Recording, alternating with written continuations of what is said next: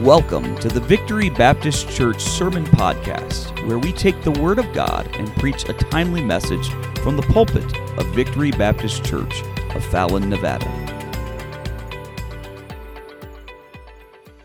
So I believe that we have that opportunity now through this age of technology. And so I want to challenge you this morning as we open our Bible to Matthew chapter 9 about how I can become engaged in missions.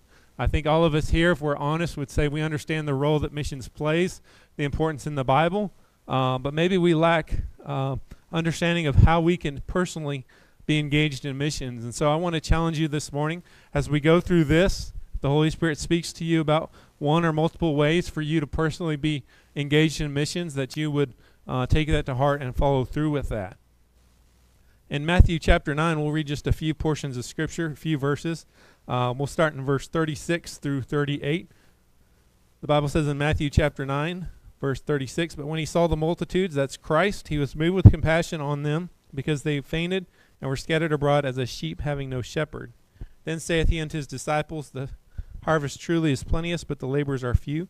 Pray ye therefore the Lord of the harvest that he would send forth laborers into his harvest." Let's open in a word of prayer. Heavenly Father, we thank you for this opportunity that we have to meet with you this morning, Lord. We thank you for this church that's a light in this community. Lord, I pray that you would speak to each one of us today. Lord, might you challenge us as we look at missions and how we can be personally involved in missions. Lord, might you challenge each one of us to be just that, involved in missions, Lord. I thank you for your love for us, Lord, and for this church. We pray these things in your name. Amen. So as we look at Matthew chapter 9, if we look at all the verses, we don't have time to read the whole chapter, but you'll see he's been very busy. Christ has been busy in this region, and Matthew gives the account of the gospel here, and he says that Jesus has been performing miracles. He's been healing people. He's been teaching them. He's been interacting with them. And so we've seen him heal people. We've seen him perform miracles. He's been teaching them, and we see something happens here at the end of this chapter. And I don't know what happened, but the Bible says clearly something happened here, because the Bible says in verse 36 that he saw the multitudes. And so Jesus goes from having interacted with these people to stepping back and seeing them as a multitude. And so he sees them, he's moved with compassion on them, and then the Bible says exactly why he's moved with compassion on them. And he says, because there is a sheep with no shepherd. I want you to think about that, a sheep with no shepherd. That would be like you and I being Christians but not having a place to meet, not having a pastor. We understand through Scripture that the idea that's portrayed that Christ doesn't want anyone to perish. He's not willing that all should come to the knowledge of him as their Savior, the Bible says. And so we understand that Christ desires for everyone to be saved. And so we know that is true. But we also see in this portion of Scripture a burden of his that not only should they be saved, but there should be a local church there for them to meet with, for them to have a pastor. I want you to stop and think about that this morning. Whether you've been saved for a year, maybe you've been saved 5 years or 20 years, think about that first church you went to, first church that you belonged to, that friend that maybe led you to Christ and took you to that church, and the friendships you had and the discipleship that took place and the preaching you received. And now think about where you'd be as a Christian without that.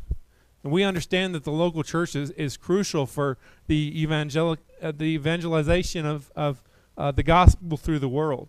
But it's also crucial for us as Christians to develop and for us to be growing as believers. And so that's why it's important for us to attend. That's why the Bible says don't forsake the assembling of yourselves together. Because Christ knew that the local church was crucial and key for the world to be evangelized and for Christians to grow. And so the vision of CORE is really to encapsulate this portion of Scripture the best we can and know how the burden of Christ here, and not just see people saved, but see local churches established. Obviously, that was something that was on his heart. And so by providing support, resources, and accountability to national pastors, we believe we can help see local churches established.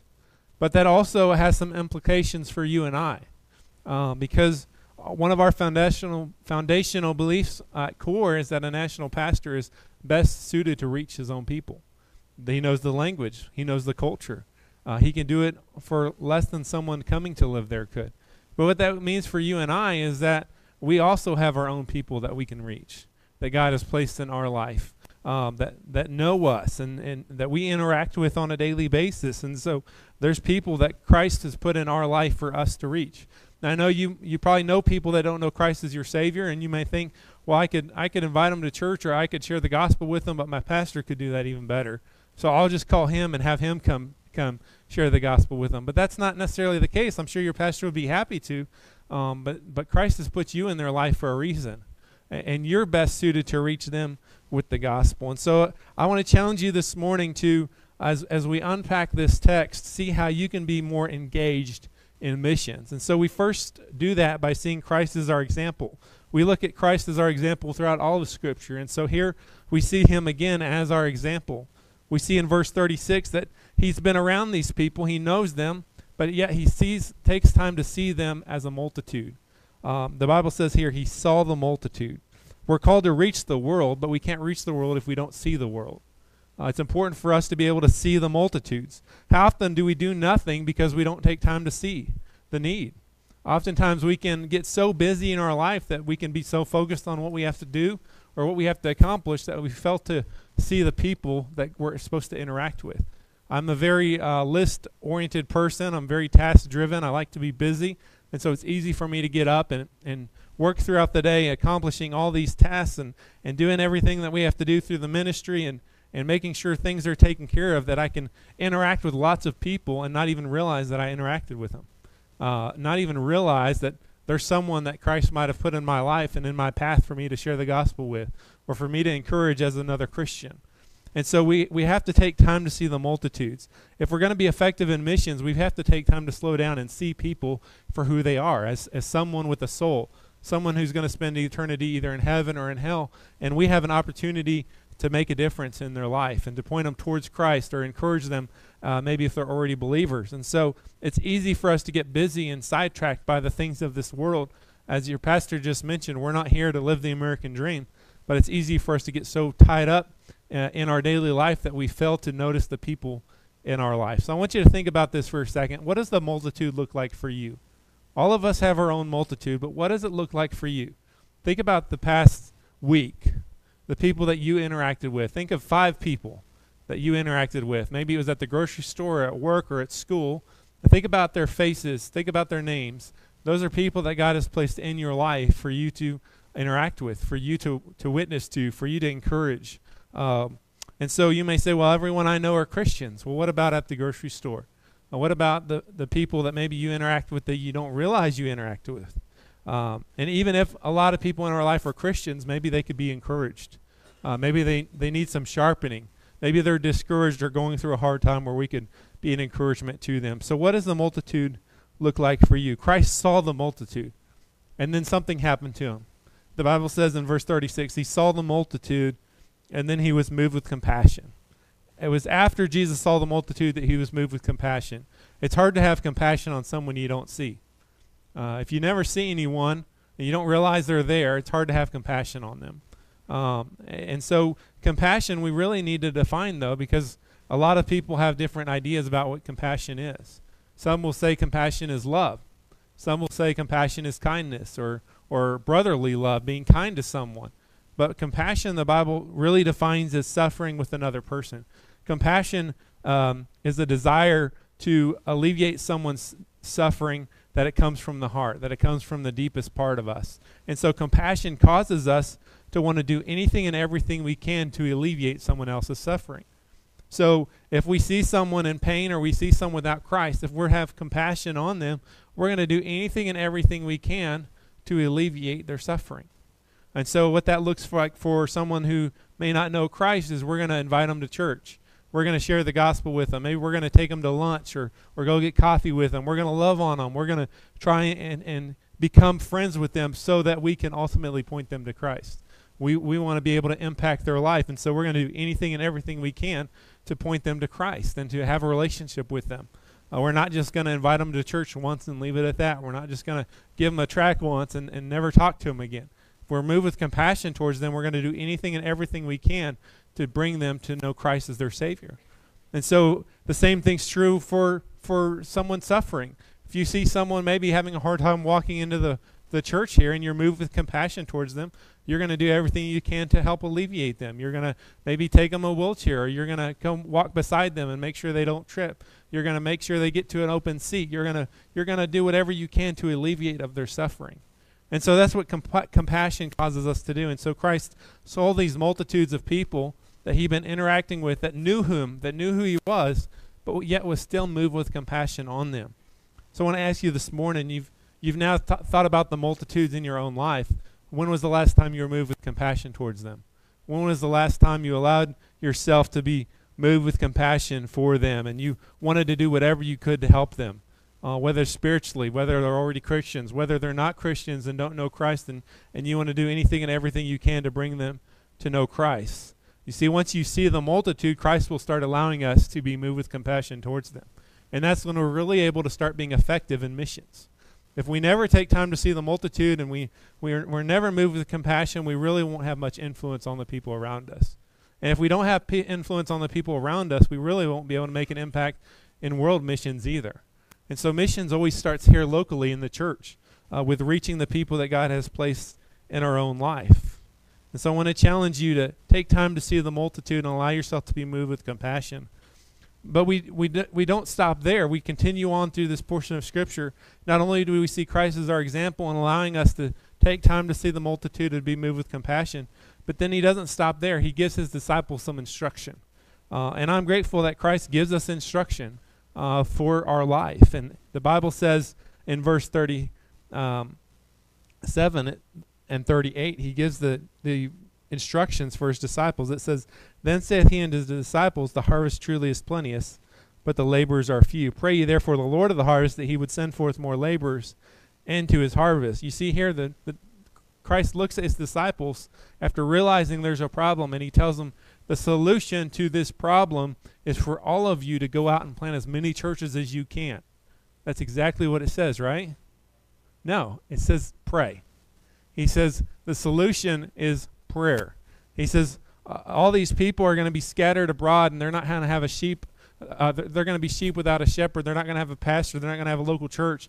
And there's all these other people that need to know Christ. And so the solution isn't our actions, isn't us striving to do different things. It's not, the solution isn't in our abilities. The solution is in prayer. So he turns to the disciples and tells them to pray. He says, "Pray ye the Lord of the harvest." And so we must pray for the harvest. We need to be sending forth laborers. The next thing we see Jesus doing in this text is telling his disciples to pray. Pray for laborers. Pray for the harvest. We spend a lot of time, hopefully, praying as Christians, but oftentimes our prayers are very selfish. Now, you might think about that and say, well, how is it selfish? I pray for other people. Well, you pray for those other people because you love them, right? You want them to be healed if they're struggling physically. You want them, if they're struggling through different things, to get past that struggle. And so oftentimes our prayers are focused upon us, what we need and what other people need. And that's not wrong. That's scriptural. We're supposed to be praying for others. We should be praying as a church for each other. That's scriptural. We should be taking our needs before the Lord, whether they're small or whether they're big. The Bible tells us that we should be praying without ceasing, that we should be taking these things to Christ in prayer. But he does tell us there's a few things we should be praying about. And here is a direct instruction for us to pray ye therefore the Lord of the harvest that he would send forth more laborers into his harvest. So here's a question for you. If God answered all your prayers that you prayed yesterday, how many people would it affect? Would your family know that God answered every prayer? Would your church family know that all your prayers had been answered? If you had one day that God answered all your prayers, how many people would it affect? Would the people in Israel right now know that God answered all your prayers? Would struggling missionaries throughout the world know that God answered all your prayers? We might say, well, I just don't know that I can do this. This is such a big task to pray for laborers. I mean, what if God calls me to be a laborer? He's not telling you to pray about being a laborer. He's telling you to just pray for laborers. Sometimes we get worried about what might happen if we do something that we forget about what we're actually supposed to be doing. And so he's just telling us that we should be praying for laborers. Now let me challenge you further in this. We can't just pray for laborers and stop right there. If you want to see someone saved, you can't just pray for someone to be saved and never witness to him. We see throughout Scripture that when we're supposed to bring something before the Lord, when we're supposed to pray, we're also to put some action to it. And so if you want to see someone, maybe you have a lost family member, you want to see them saved, you have to not just pray for their salvation, you have to witness to them. You have to love on them. You have to try and bring them to know Christ as their Savior. And so it says here, pray ye the Lord of the harvest that he would send forth more laborers into the harvest. If we're going to pray for the laborers, if we're going to pray for the harvest, we're also going to start putting some actions to those prayers. And so I want to challenge you to be engaged in missions this morning. You may say, well, how do I do that? Here's some practical ways for you to be engaged in missions. First, pray. The direction here is quite simple and obvious. We're to be praying for missionaries. We're supposed to be praying for the harvest. We should be people of prayer. And so we can all pray. You may say, well, I can't go. God hasn't called me to go. That's great. He's called you to pray. We all should be praying for laborers. If God has brought people into your life that are laborers, we should be praying for them. If you know of a missionary in Mexico or wherever they're at, you support 15 missionaries, you should be praying for those missionaries, praying for their protection, praying for their provision, praying for their success in ministry, praying for those that they're leading to Christ, praying for those that are being discipled. We should be praying for our laborers as Christians. But then also, if we're going to pray for them, we need to give to them as well. We can't just stop with praying. We can't just pray that there would be more laborers. We have to put some feet to those prayers and give to them as well. I know what you're thinking already. Here's a missionary asking for money. But the truth is that it takes money for missions to happen. Even with a great return on investment through core missions, people are saved with just a few dollars spent or given towards them. It still takes money for that to happen. It takes money for missionaries to go live in another country, for churches to be planted, for people to be saved. It takes money.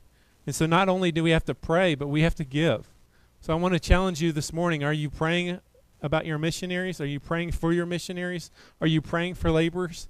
But then also, are you giving for laborers? Are you giving to the laborers? If God has called someone to the mission field and you have the ability to help them get there through prayer, you should do it. You should pray for them. If God has called someone to the mission field and you're able to give to them to help them get to the mission field, we should be giving towards them. We should be giving to that cause, to that need. So we can be involved financially. You have an opportunity to fill out a faith promise card here and to be personally involved in missions. It doesn't take much, but it does take something. And so as a collective, you say, well, I may not be able to give much, but as a collective, if everyone gives something, it turns into a lot. And God is able to bless that.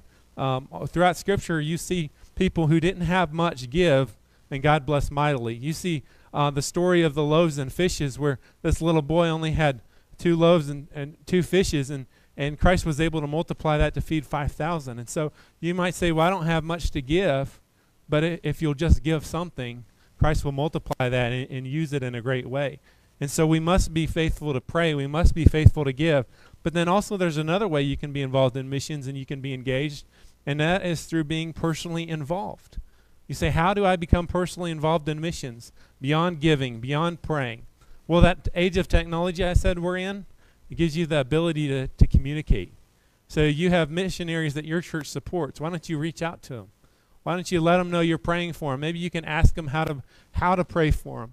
You can start building a relationship with them. I have some close friends now that are pastors in India and the Philippines, and they became friends not because I've been there a million times. I've been there once, and I've met them once, but we've talked for years. We've communicated weekly, and we've shared what ministry is going on in India and what we're doing at CORE, and so we have this bond and this connection, and we communicate, and so they're friends now. It's possible for us now to not think of missionaries as people that just go live in a faraway country and we can't do anything but pray for them here or give to them financially. We can be engaged with them. And so you can build a relationship with a missionary and encourage them. And so I want to challenge you to do that this morning, to get personally involved in missions, not just through giving, not just through praying, but maybe there's one that's been through in the past that you thought, man, I've really connected with them, or I really enjoy their ministry and I really like what they're doing. Great, communicate with them. Text them, find their number, find their email them, ask them for their number, ask them for a way to communicate with them and start building a relationship with them. You will have no idea how much encouragement you can be to them until you try. I guarantee you, if you reach out to a missionary this week and ask them how you can pray for them and ask them how you can communicate with them and how you can help them and what they need, and they're not going to reach out to your pastor upset that you reached out to them. None of them are going to call your pastor this week and say, hey, so-and-so from your church reached out to me, wanted to know how to pray for me. Why are they reaching out to me? No one's going to act like that. They're going to be encouraged. They're going to be strengthened.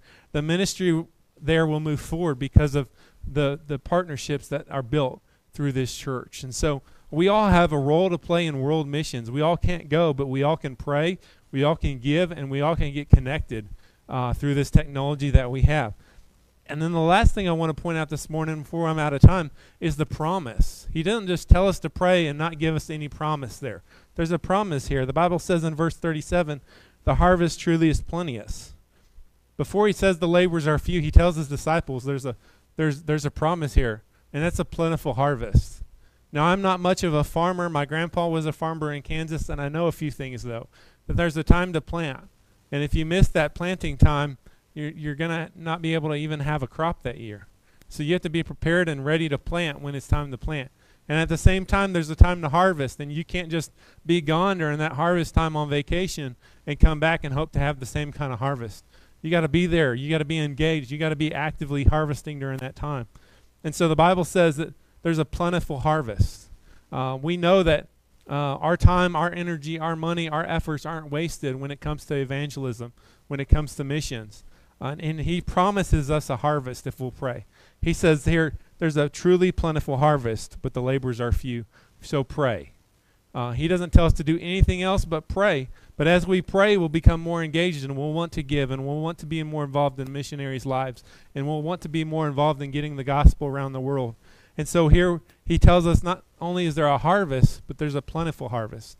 I know there's bad harvest, there's harvest where you don't maybe get much. And then there's good harvest, and then there's maybe, I think the term is bumper crop, where you have just this great harvest. And so Christ here is telling us that there's a truly plentiful harvest waiting for those who pray, for laborers, who engage themselves in missions, who become part of the Great Commission and take it to heart, and who start praying for their missionaries, and who start giving towards their missionaries, and who start becoming personally involved in missions. There's a great harvest. We don't have to worry about building ourselves this wealth here for us if we're really focused on the kingdom, if we're really focused on the next life, if we're really not concerned about living the American dream.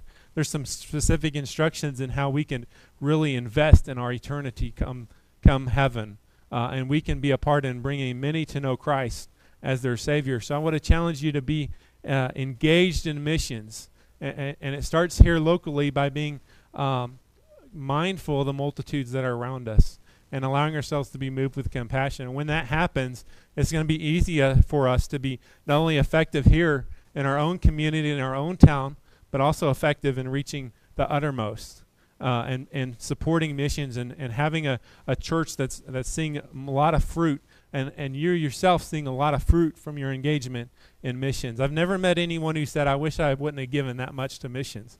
I've never met anyone who said, I really wish I would have never spent that time praying for missionaries. I've never met anyone who said, I wish I never went on that mission trip.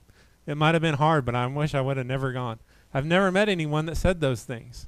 And so here we have Christ promising us a plentiful harvest on the other side if we'll just engage ourselves in mission. So I want to challenge you with that this morning. Let's pray, and I'll turn it over to Pastor. Heavenly Father, we thank you for your time together. Lord, I pray that you would challenge each one of us to see how we can be praying, giving, and more involved in missions on a personal level as we move forward this morning. Lord, I thank you for your love for us and for sending your Son to die on the cross so we can have a home in heaven one day and share the gospel with other people. Lord, we thank you for the freedoms that we have to do so, and we pray these things in your name. Amen.